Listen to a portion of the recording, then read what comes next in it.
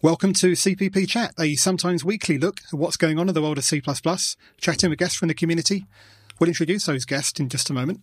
First of all, we need to hand over to John, who's going to read a disclaimer. John?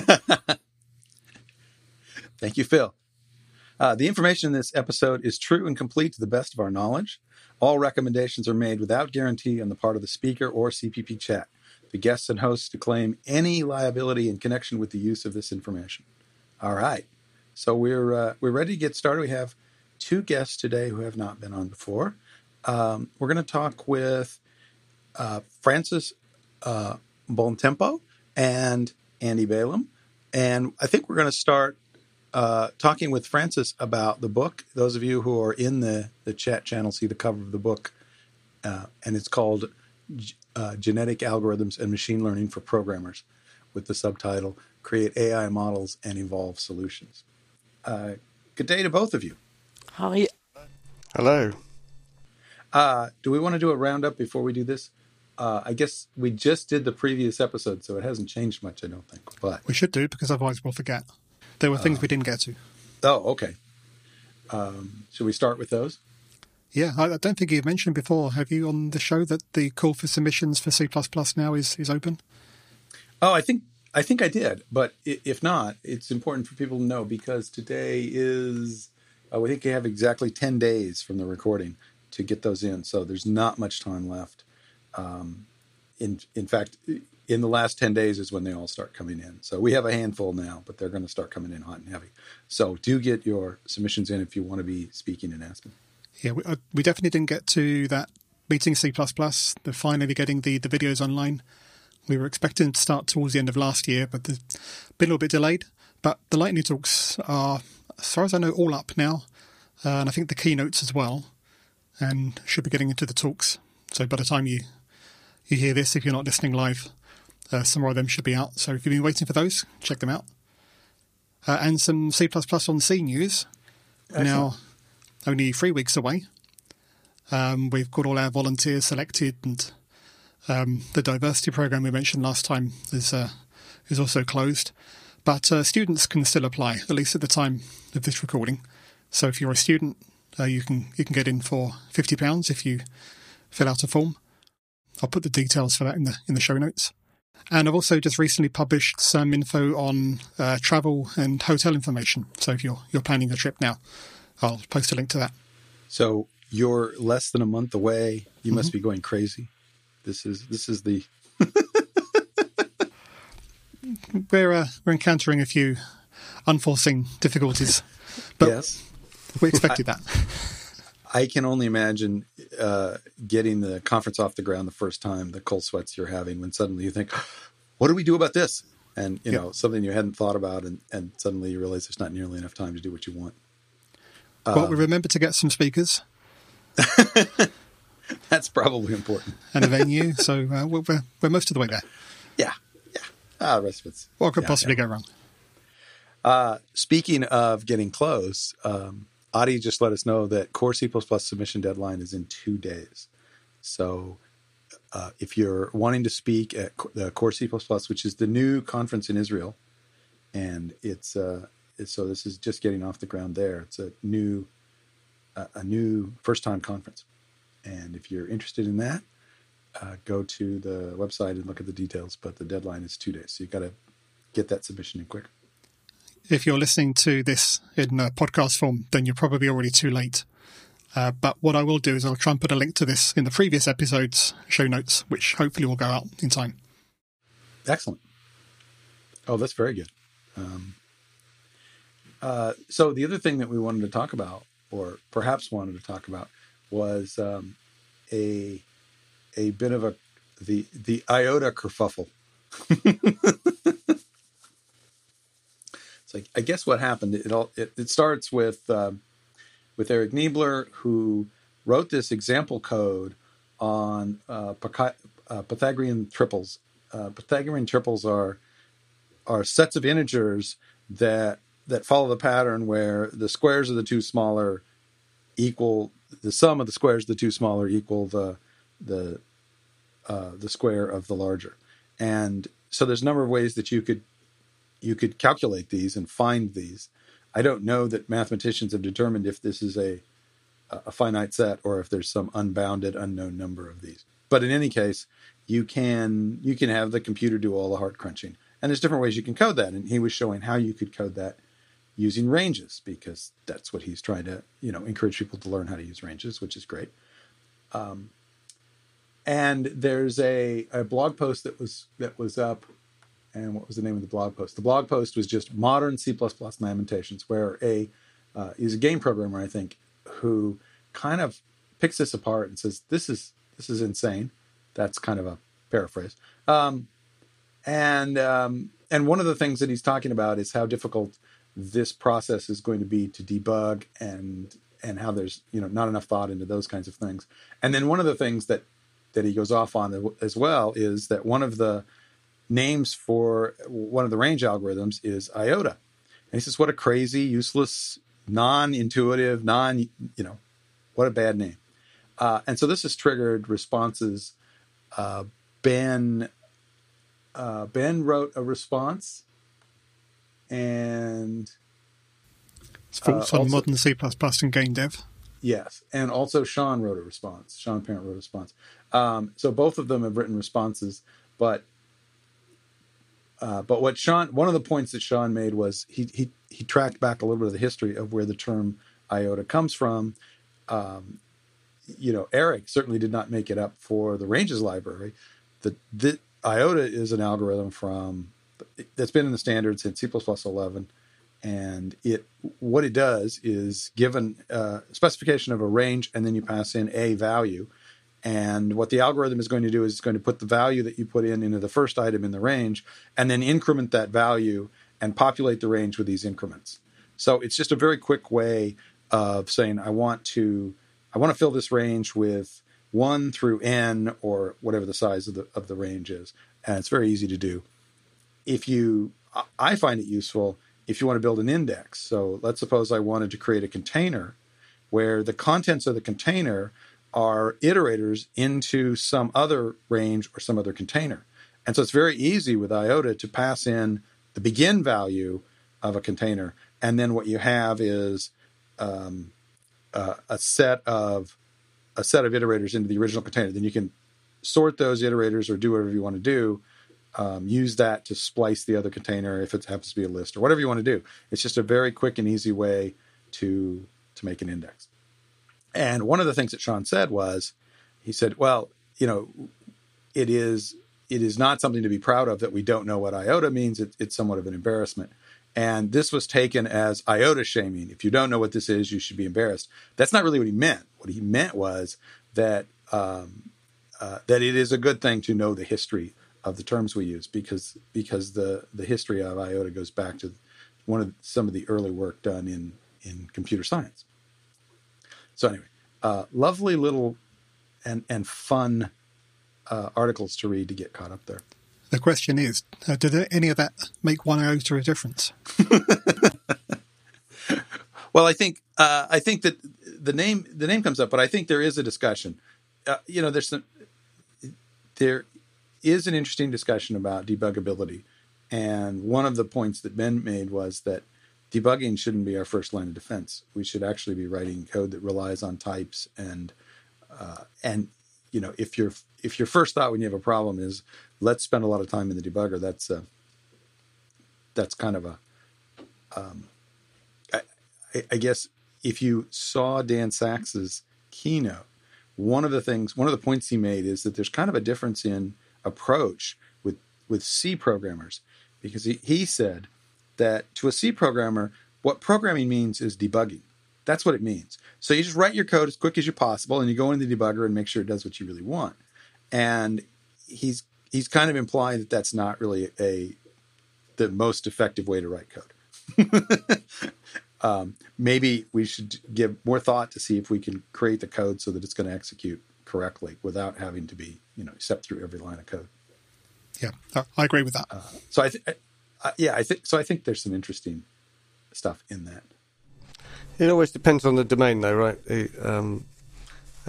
Some domains lend themselves to different ways of working, and And if the original, I haven't read any of these posts, but if the original post was saying my domain is being excluded by modern C++, I guess that's something that modern C++ should listen to at the very least. It may not be right, of course, but yes, I think so. But I think also, I mean, there's a study group now for game developers. I think that the Standards Committee is listening to game developers, but I also think that sometimes the state of the art in a domain might be missing opportunities that others can say, look, this is what's going on in the world of languages. You're so focused on making games, and you make great games. There's nothing wrong with that, but there's a better approach that will, in the long run, do better for you. I'm not saying it's the case. I'm just saying that perhaps that situation can happen. Yeah, and it would be great if this was a constructive conversation, and then everyone would benefit from that. Yeah, but it's largely taking place on Twitter, so it probably can't be constructive. Anyway, read it and enjoy. Put all of those posts in the show notes. Yeah. So we can do that. And speaking of reading, although I'm sure most people have seen most of them already. Speaking of reading, Francis, let's talk about your book. Sure. Well, what do you want to know? Well, first of all, what made you want to write a book? I mean, I assume you're not doing it for the money. No, though I have sold a surprising number of copies and made a few quid or dollars or whatever so far. Oh, great. What ended up happening was I've given a few talks at particularly the ACCU conference ages ago.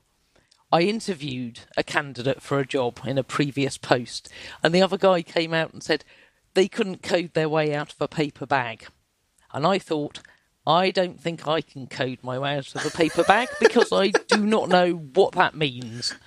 So this got under my skin, and I came out with a variety of talks, several of them using techniques that might be slightly to do with machine learning, like genetic algorithms, slightly to do with some AI, maybe some cellular automaton and things like that. So I totally over-engineered this, and I did a series of talks about how to code your way out of a paper bag.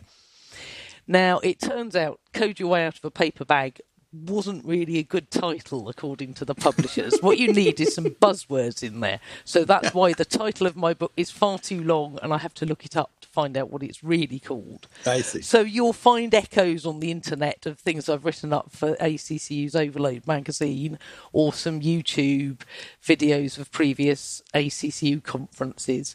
So there's some diffusion in there which allows me to explore how Monte Carlo simulations work, which actually does crop up in some machine learning contexts. But basically, start with a paper bag and something in it and make it go out in a variety of different ways. So I was doing the talks to practice some machine learning and some maths because I love this kind of stuff. It's really fascinating. And at some point I thought, I've probably actually got enough to write a book. Let's see what happens. And here we are. So slightly self-indulgent, frankly, but I think I can code my way out of a paper bag. I've even got a certificate to prove it. I got the first talk I gave at the ACCU conference.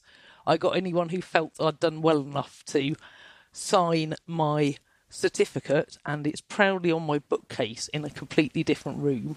If I can find the chat channel, here we go. Wrong link. So, yeah, I've just basically pulled together loads of topics I've been thinking about writing about. And there is my certificate, wending its way to the chat on the Slack channel. Ta-da! How's that? So, I have to say, this is classic Fran, that someone once said something that annoyed her. It didn't annoy me. It made me start thinking, and here we are, 5-10 years later, and what have I done? Over-engineered this guy as well. Why not? Well, it's interesting that phrase, the phrase that actually that attracts me as the no-brainer thing to do. I mean, that's the idea is, coding your way out of a paper. How hard can that be, right? That's the idea. What I've always heard is, or actually I always heard, but I've heard it, and this stuck with me because I thought it was so funny. that someone wasn't smart enough to pour water out of a boot if the instructions were written on the sole. Yeah, okay, that's more challenging, though. Yes. Because I always thought, yes, I love that. If you just read the instructions, you've done it. I'm waiting for the other shoe to drop. That's right, exactly. Ah, yes, very good. Yes, should have known that Phil would find the soulless pun.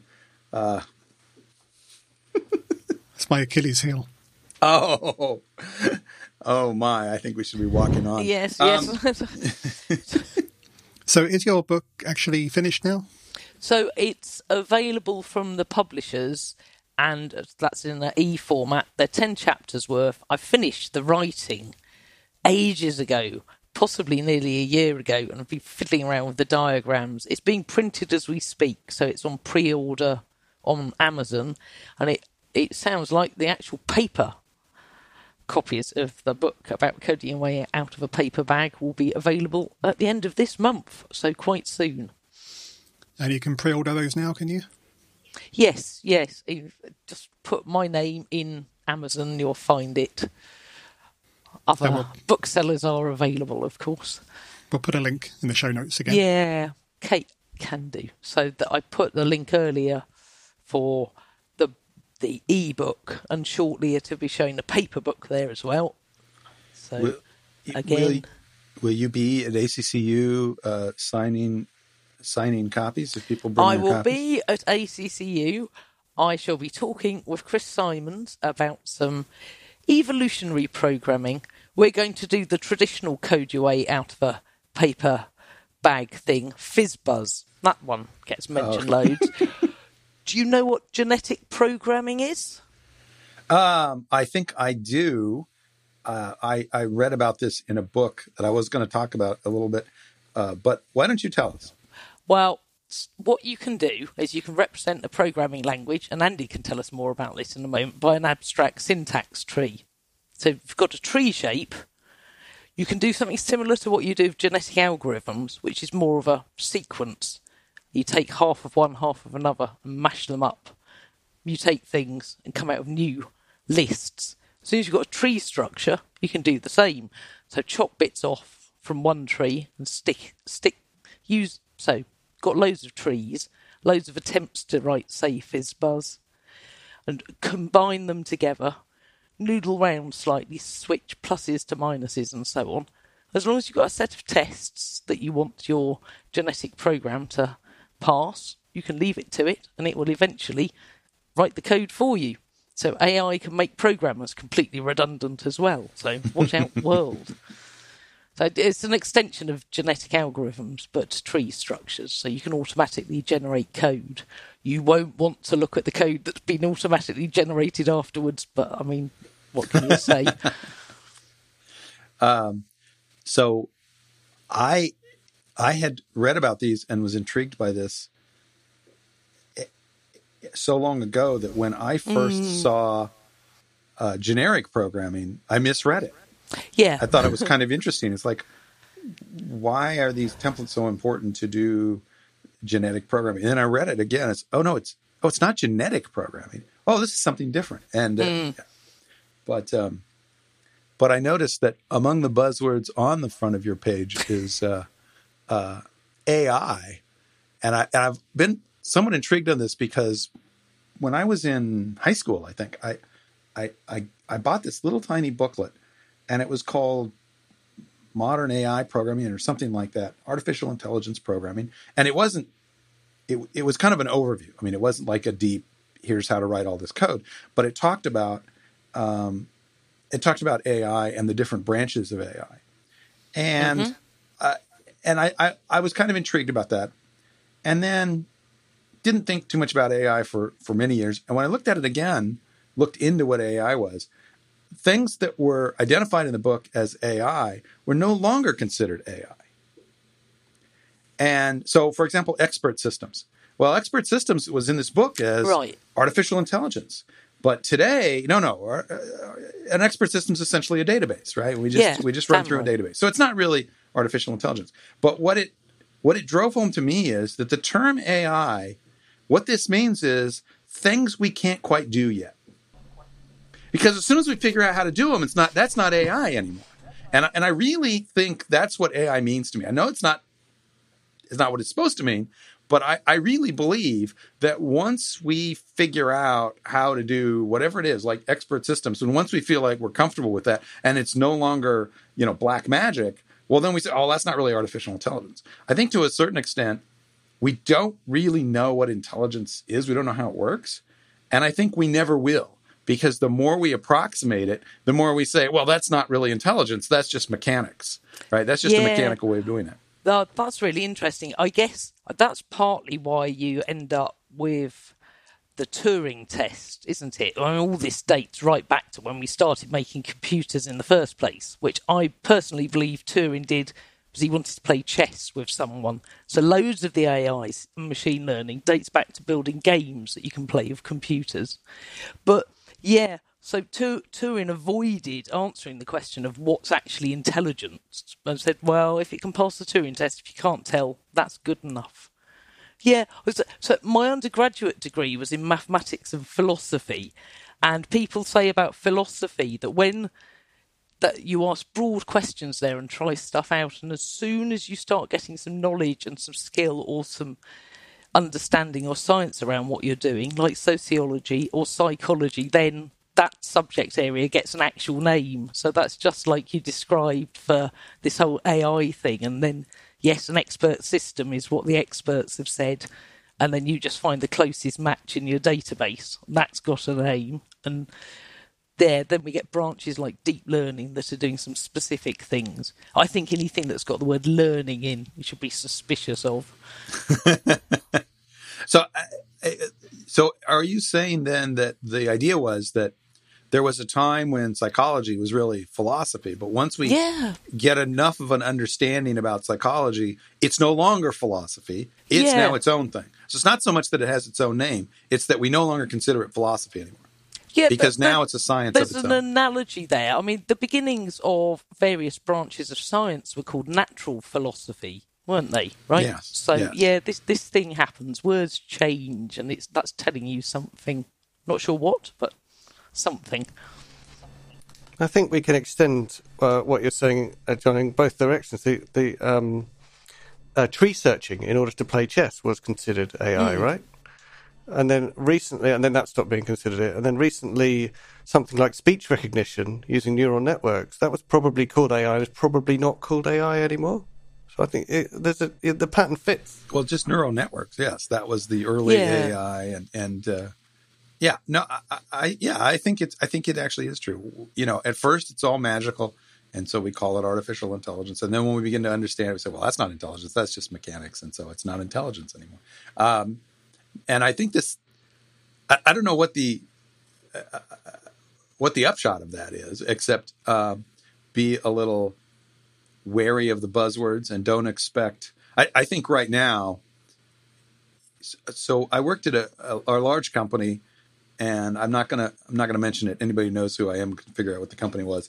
But they actually, our part of the company was tasked to use machine learning for part of what we did. And this was a very, very high level thing, because it was really important that the CEO be able to say, and we are now using machine learning to do this. And that was the real driver, right? It wasn't that we thought it was going to improve things, although it actually did. It improved the ability of the software to do what we were trying to do. But the real thing was we wanted quantitative measures and say, we are now using machine learning for X number or X percent of this work that we're doing. And do you feel it's overhyped? What do you think? A lot of people say we're doing machine learning rather than using. They use strange phrases. And actually, when you get down to it, a lot of them aren't doing anything that's technically machine learning.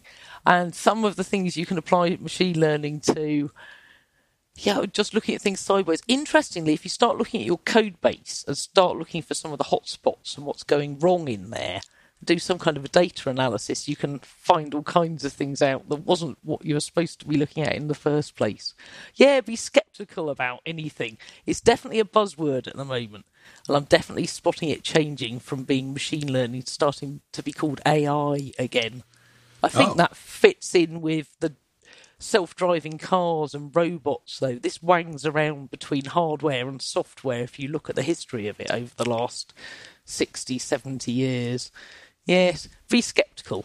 But don't be completely downlit, because it can be really cool, really interesting, and give you ways of analysing data or trying to solve a problem where you couldn't possibly try everything, but you might find something that works. So, sceptical, I think it's fair.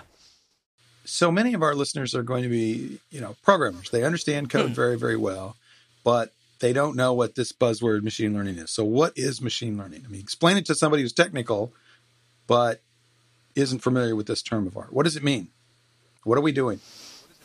If you read any of the literature, people are saying machine learning is when machines learn from data. So my headline thing is, no, it isn't. The machines don't learn anything. Okay. It doesn't always involve data. Now, it can involve data, and you might learn something. In the same way, if you did some statistical analysis or tried graphing things in different ways, you might go, oh, there's a hotspot happening here, or whenever someone commits code on a Friday afternoon, they always break the build, or you might spot some kind of pattern. It might be from data. It might not. There's things, if you're trying to plot an itinerary for visiting loads of cities, so a classic thing is a travelling salesperson problem, where a salesperson tries to go round each city once and end up where they started. You can't try everything. But you can use some algorithms. As we were chatting before we went live on air, Andy was mentioning some things get called AI and sometimes they just get called algorithms. There's some known algorithms that to get you a pretty good itinerary which will minimise or get close to minimal the amount of time you're spending travelling around. Doesn't that mean it's a heuristic and not an algorithm? Yeah. So a lot of the machine learning stuff will use heuristics, or you can give it some heuristics and then it can weight them. So you can say, well, I think this might work, or this, and then just leave it chugging and it attune them and go, actually, that heuristic was rubbish, but this one seems to be working better. But then you need to define what you mean by better. So this is often about coming out with some tests in some way, shape or form to see whether it's doing what you want or not. So problem solving or investigation, trying to find anomalies or things that work or things that don't work, or algorithms. Yep, that's a good word for it. Well done, Andy. Or parameter tuning. Well, the model I had in my head of what machine learning actually is an algorithm or a set of algorithms that's actually designed by the program based on curve fitting the data, if you like. Although that's maybe an oversimplistic view, but that's really the model. It's the algorithm that's been produced by the program rather than the algorithm's been produced by the programmer and then is just used, which is sort of algorithms we're normally working with. Yeah, I mean, I guess that kind of works for some aspects. I think it's quite a vague term that doesn't mean one thing. But if you've got a algorithmic trader who was trying to design a trading system, yeah, that would certainly look at these parameters or try and choose when to buy or sell. And you could just leave it chugging. But you need a kill switch on that, and you probably do, and all these things need some kind of human in the loop and a way to turn off the AI. You can say that about traders as well. Yeah. So I think what you're kind of hinting at there is that what may happen is that these give us insights, but not necessarily solutions. I think that's the difference between an algorithm and a heuristic, right? An algorithm is guaranteed to give you the right answer. That's what you do these steps, you'll get the right answer. That's what it is. A heuristic is something that says, you do these steps, you may get a good answer, or often you'll get the best answer, or something like that.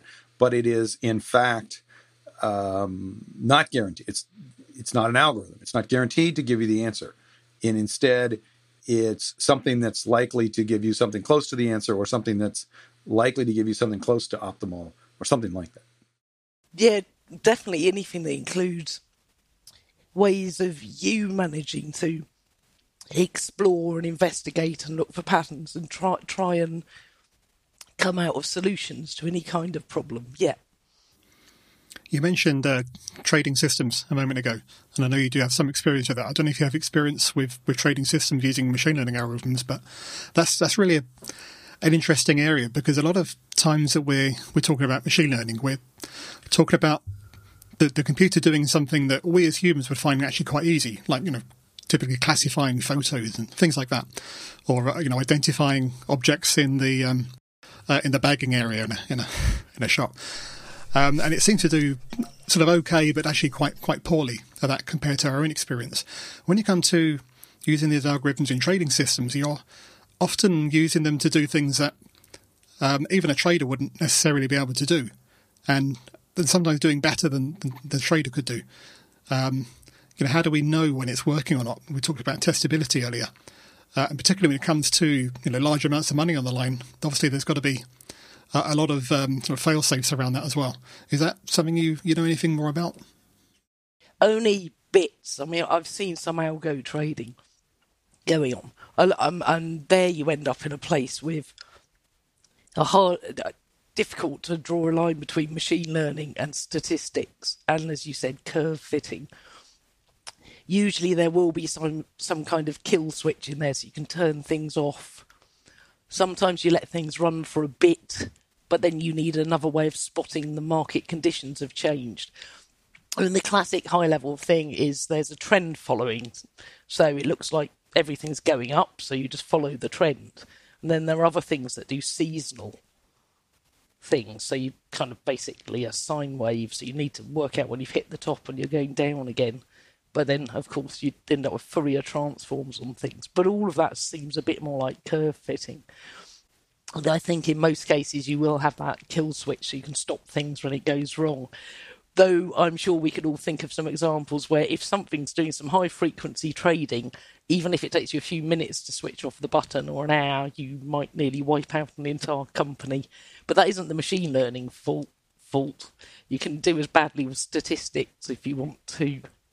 It's more the that disconnect between understanding what the algorithm is actually doing and being able to reason about whether it's doing the right thing or not, because it may actually be doing something unpredictable, and realising that it's doing the right thing, you just hadn't caught up with it yet. Yeah. If you look at some branches of machine learning, like the deep learning, it's very hard to try and put into words what on earth you've actually built inside the model, because there's just so many parameters.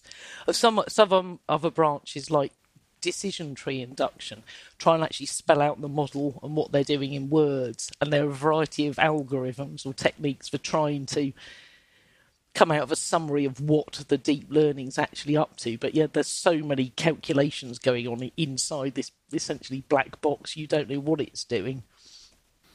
Yeah. Yes, difficult. Similarly, it reminds me of that story that we saw last year. And I think there might be more than one of these. And obviously you can't really take these in isolation, but with self-driving cars. I think it was a Tesla, and there was a dash cam running.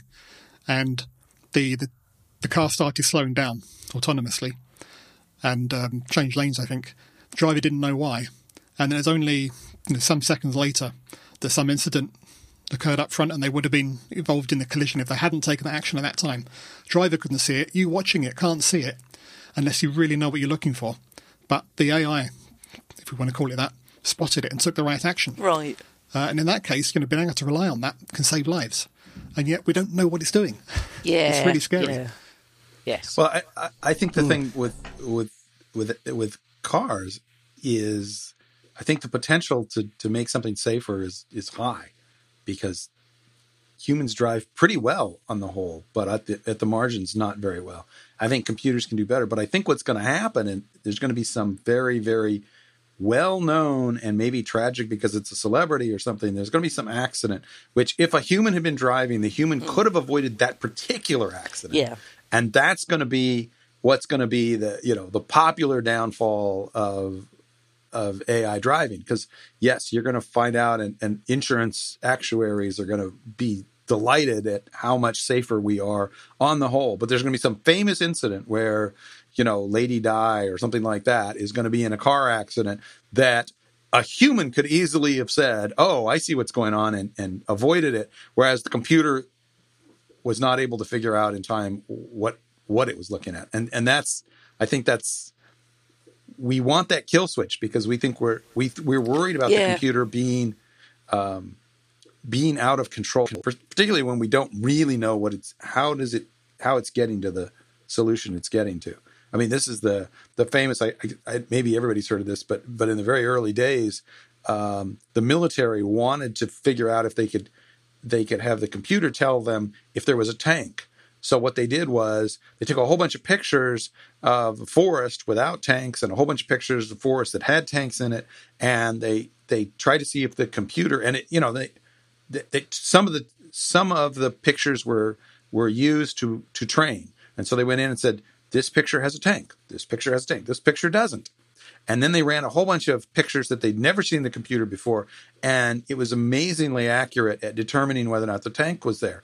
And so then they reverse engineered and said, what did it figure out? And it said, it figured out that depending on what color the sky was, because all the tank pictures were taken on the same day and all the non-tank pictures were taken on the same day. Yeah. So it just figured out what color the sky was, and then there was a tank there. I think that's the scary part about when we don't know why it's doing what it's doing. It may be doing something that a human would have said, no, that's ridiculous. If I start seeing tank pictures come up in my catchpers, now I know why. Now moved on to more complicated things like cats or dogs. I mean, I've heard some recent tales of the computer vision, and they tracked it down to one of the cameras that got a little nick in the lens. So the AI was spotting that, and that was always a dog, because that was a much simpler thing to hang on to. I did a keynote at Q a few years ago about AI, actual intelligence, and whilst I was preparing that, I was thinking, I guess if you have a kid, my first career was as a school teacher. If you teach someone something, they sometimes get better at it than you. And you can't always understand how they have worked out a quick way to do mental arithmetic, or maybe if you've got a mentor that you train to program a computer, they get better than you are. Is it okay if you don't understand what they're up to, even though you've kind of created or encouraged this? Difficult question. Sometimes you want the kill switch, sometimes that might not be better. This is difficult. And so AI and machine learning also contain psychology. Yeah, it crops up everywhere, doesn't it? And maths, yeah. Let's talk a little bit about code, because I'm hearing things like, is it Amazon or maybe Google or Microsoft, that their cloud platforms now allow you to do machine learning. You just plug in and they do the hard work for you, and you just plug in and you could leverage their cloud-based machine learning. What exactly is it? I mean, what is it they're doing there that I can plug into? I've not followed the details. I did see an announcement from AWS that you could just maybe that's what I'm thinking. Give it all your data, and then click some flips and switches, and it'll try and fit curves to it or help you find patterns in there. Mm-hmm. To be honest, my main focus, particularly in my book, was just trying to do things from hand, writing code yourself so you understood how they worked. Mm-hmm. But loads of people are selling machine learning solutions. They've got code that instantly does things for you. Loads of these are based around neural networks, which I always describe as regression on steroids. So send some numbers in, and it'll do some multiplying and adding up, and send some numbers out. And that might be like your tanks example earlier. Tank, not a tank. Tank, not a tank. Give it all your pixels, and it'll tell you where the tanks are, and possibly based on what colour the sky is. I've not investigated them properly. I think a lot of them are to do with the neural networks and the curve fitting, and they've probably got some graphing things, so what gets called unsupervised learning. So you don't have a training set and say tank, not a tank. You just give it all your pictures, and then it says these are similar, these are similar, and there's another group here that's similar. So it shows you some clusters or groups of things. Well, I've not played with these, but yeah, Amazon has got loads. Amazon's got a finger in every pie going. Obviously, there are loads and loads of different Python libraries that you just chuck your data in and off you go. But yeah, they're find patterns or spot tanks or cats or dogs or whatever you want. So when I was at Amazon, what I worked on was the search engine. Okay. Now, I didn't work on ranking. That was a different part of our organization. Mm-hmm. We worked on retrieval. And basically, the other organization figured out how to rank. And that organization was doing heavy machine learning kind of experimentation stuff. And essentially, the way they were doing it is they, of course, I mean, the problem with ranking is that it's always subjective. I mean, you can say, well, I'm looking up this term, and here's a web page that's all about this term, and here's another web page that just mentions it. And you objectively say, well, this should be ranked above this. But when it comes down to the details, it's always subjective. So the only thing they can do is, and of course, I assume they used Mechanical Turk or something like that. Mechanical Turk is Amazon's tool where you actually hire people to do something that humans have to do, but you make it like a computer program, and you give them some data and say, make the decision. So what it was doing is it was saying, they would test this by saying, if we gave you these results, how would you rank them on a search like this? And so they would compare, and then, right. So then the machine learning, what it did was it would, there's a lot of things that you could use as input to searching. In other words, Amazon, of course, is searching for documents of things to sell, right? These are all products, essentially. It's not the generic web search kind of problem. It's searching on documents. So what do we know about this? Well, we know what the product name is. We know what the manufacturer name is.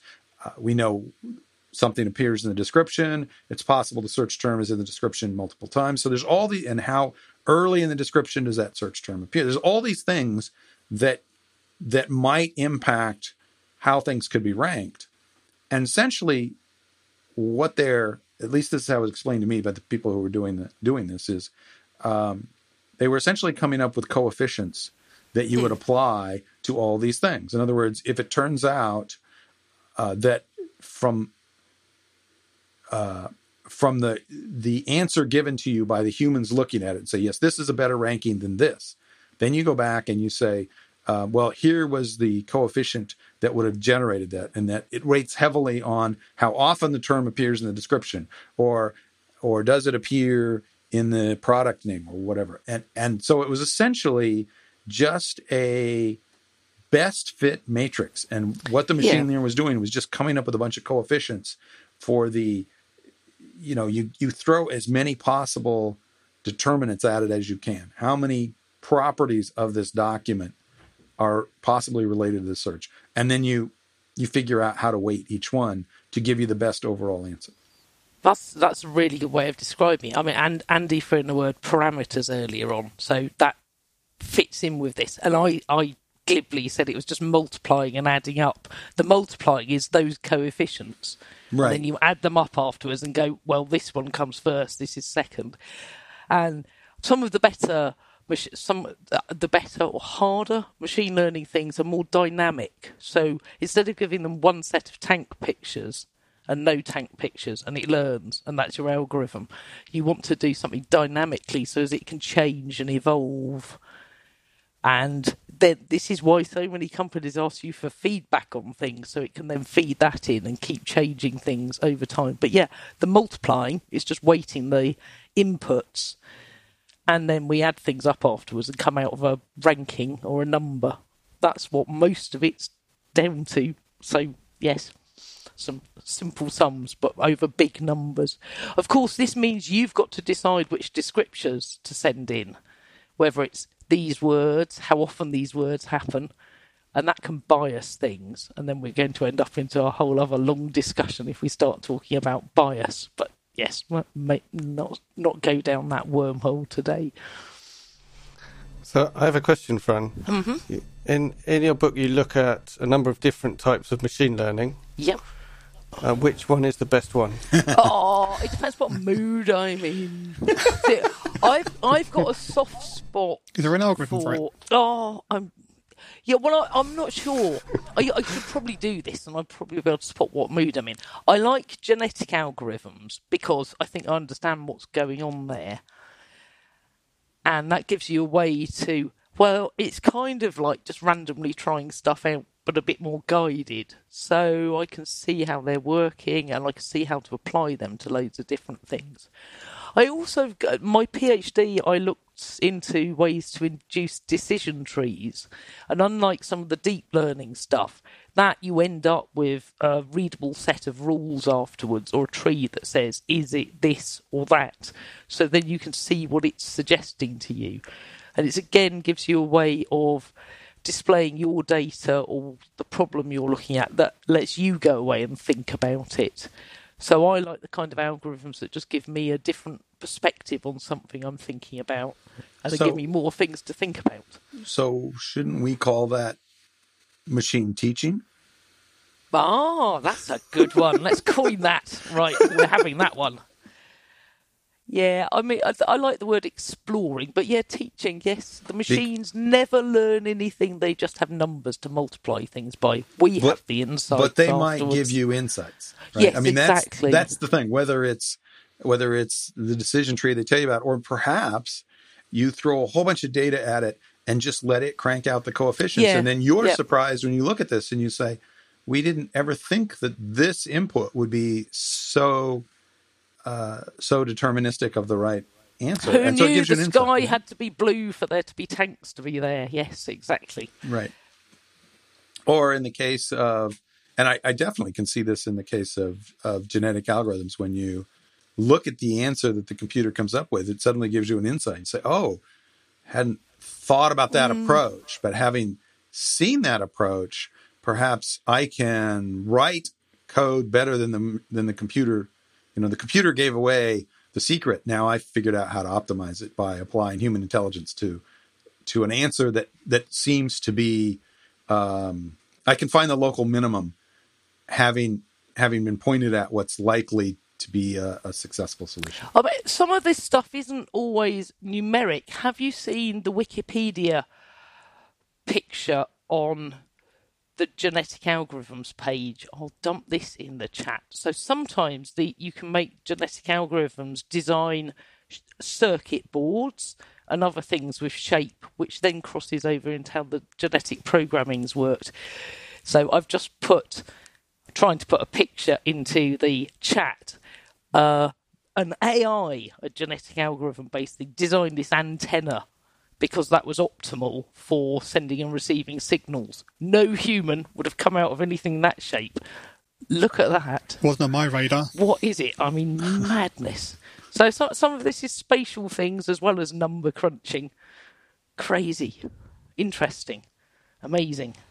But Take your pick. But the real question is, I guess not the real question, but an interesting question to me is, would someone whose job it is to design antennas, would they look at that and understand why that's successful? They might not have come up with it themselves, but having looked at it, you know, the computer saying this is the best solution, do people who design antennas look at that and say, oh, now I see why?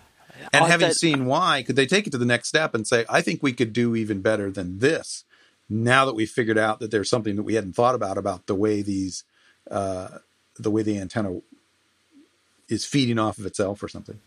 I need to look up more on that. There's another story I've heard of, and I'm not going to be able to find any links to put in the Slack channel here, but an AI designed a circuit board, and part of the circuit board wasn't connected. The electrical engineers looked at it and went, what on earth's this for? That's ridiculous. Took it out, stopped working. It was inducing current.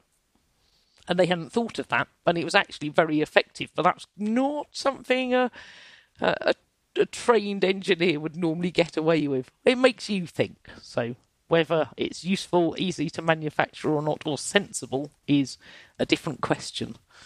But interesting. It definitely comes out of lateral approaches. You've let it explore anything that's possible. Careful what you wish for. That was a very cool set of stuff. That was done at Sussex Uni, Right. where I Awesome. was, by Adrian Thompson and others. And it's an interesting example of some of the things we're talking about because, the genetic algorithm did find a sort of novel solution that you would never design, and it did work, but it was also very unstable.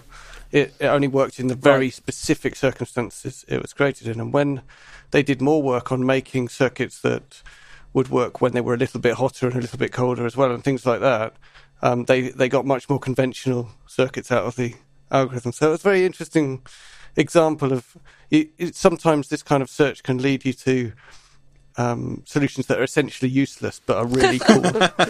Because they're brittle. It's useless because they're brittle. Useless if they've been evolved or machine learned under circumstances that don't apply more generally. Yeah, Or would they be examples of overfitting when we were talking about curve fitting earlier? exactly. Yeah, Works on my machine type thing.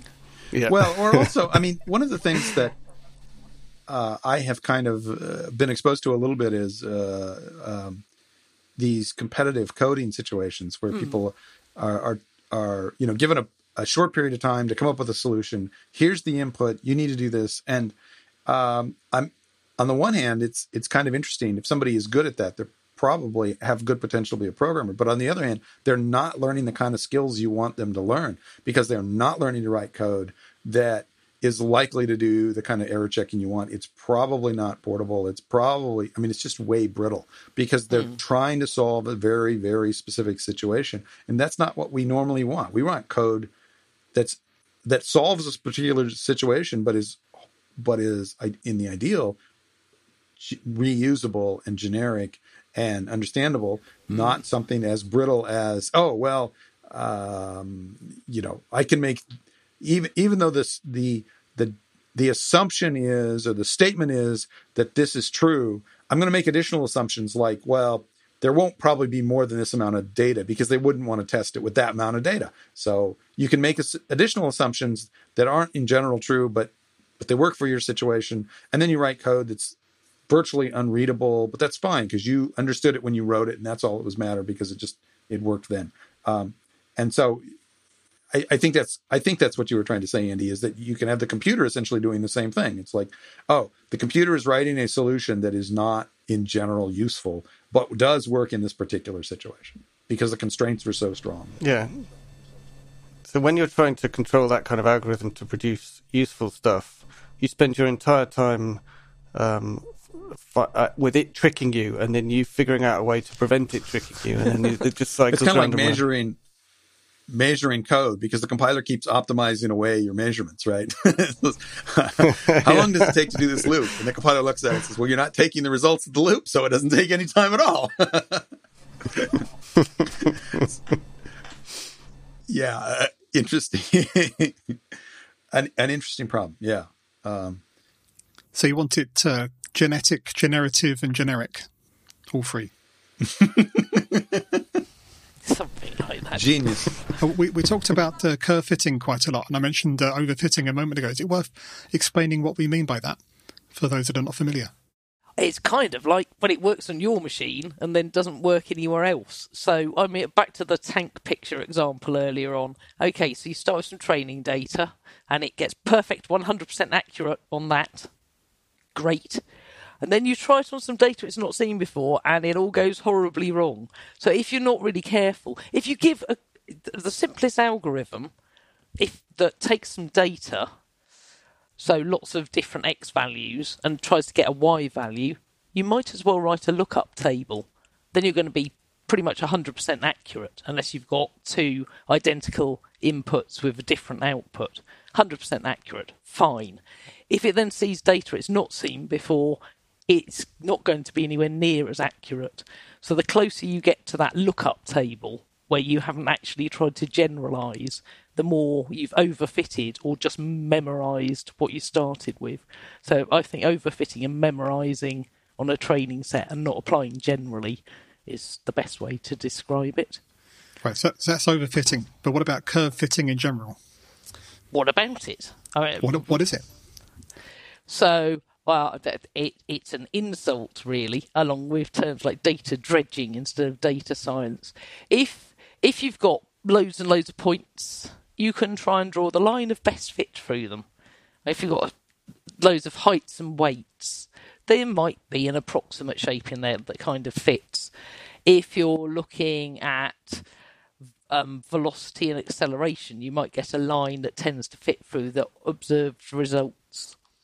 If you're looking at some other things, like C++ programmers, number of years experience, and how many unit tests they've ever written, you might not get one line. You might actually end up with 2 lines or trends going on in there.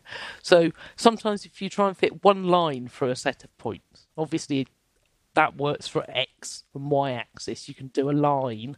If you've got more descriptors or inputs, you've got more of a surface. So curve fitting is just a general way of describing this. You're trying to come out of an equation that predicts one of the other numbers from the inputs, which you could draw as a line in 2 dimensions. So you are trying to do that generalizing where you're not overfitting and not just having a lookup table, but actually working out a function. Or as I said earlier, some multiplying and adding up. You can get all swanky and put some sine or cosine functions in as well, but they're just multiplying and adding up too. But it's trying to come out of an equation that fits your data. But that's why trees are really good, because then you can do if and else and have different equations depending on some of the descriptors. But you could do this or else with some multiplying and adding up. I didn't think that one through, did I?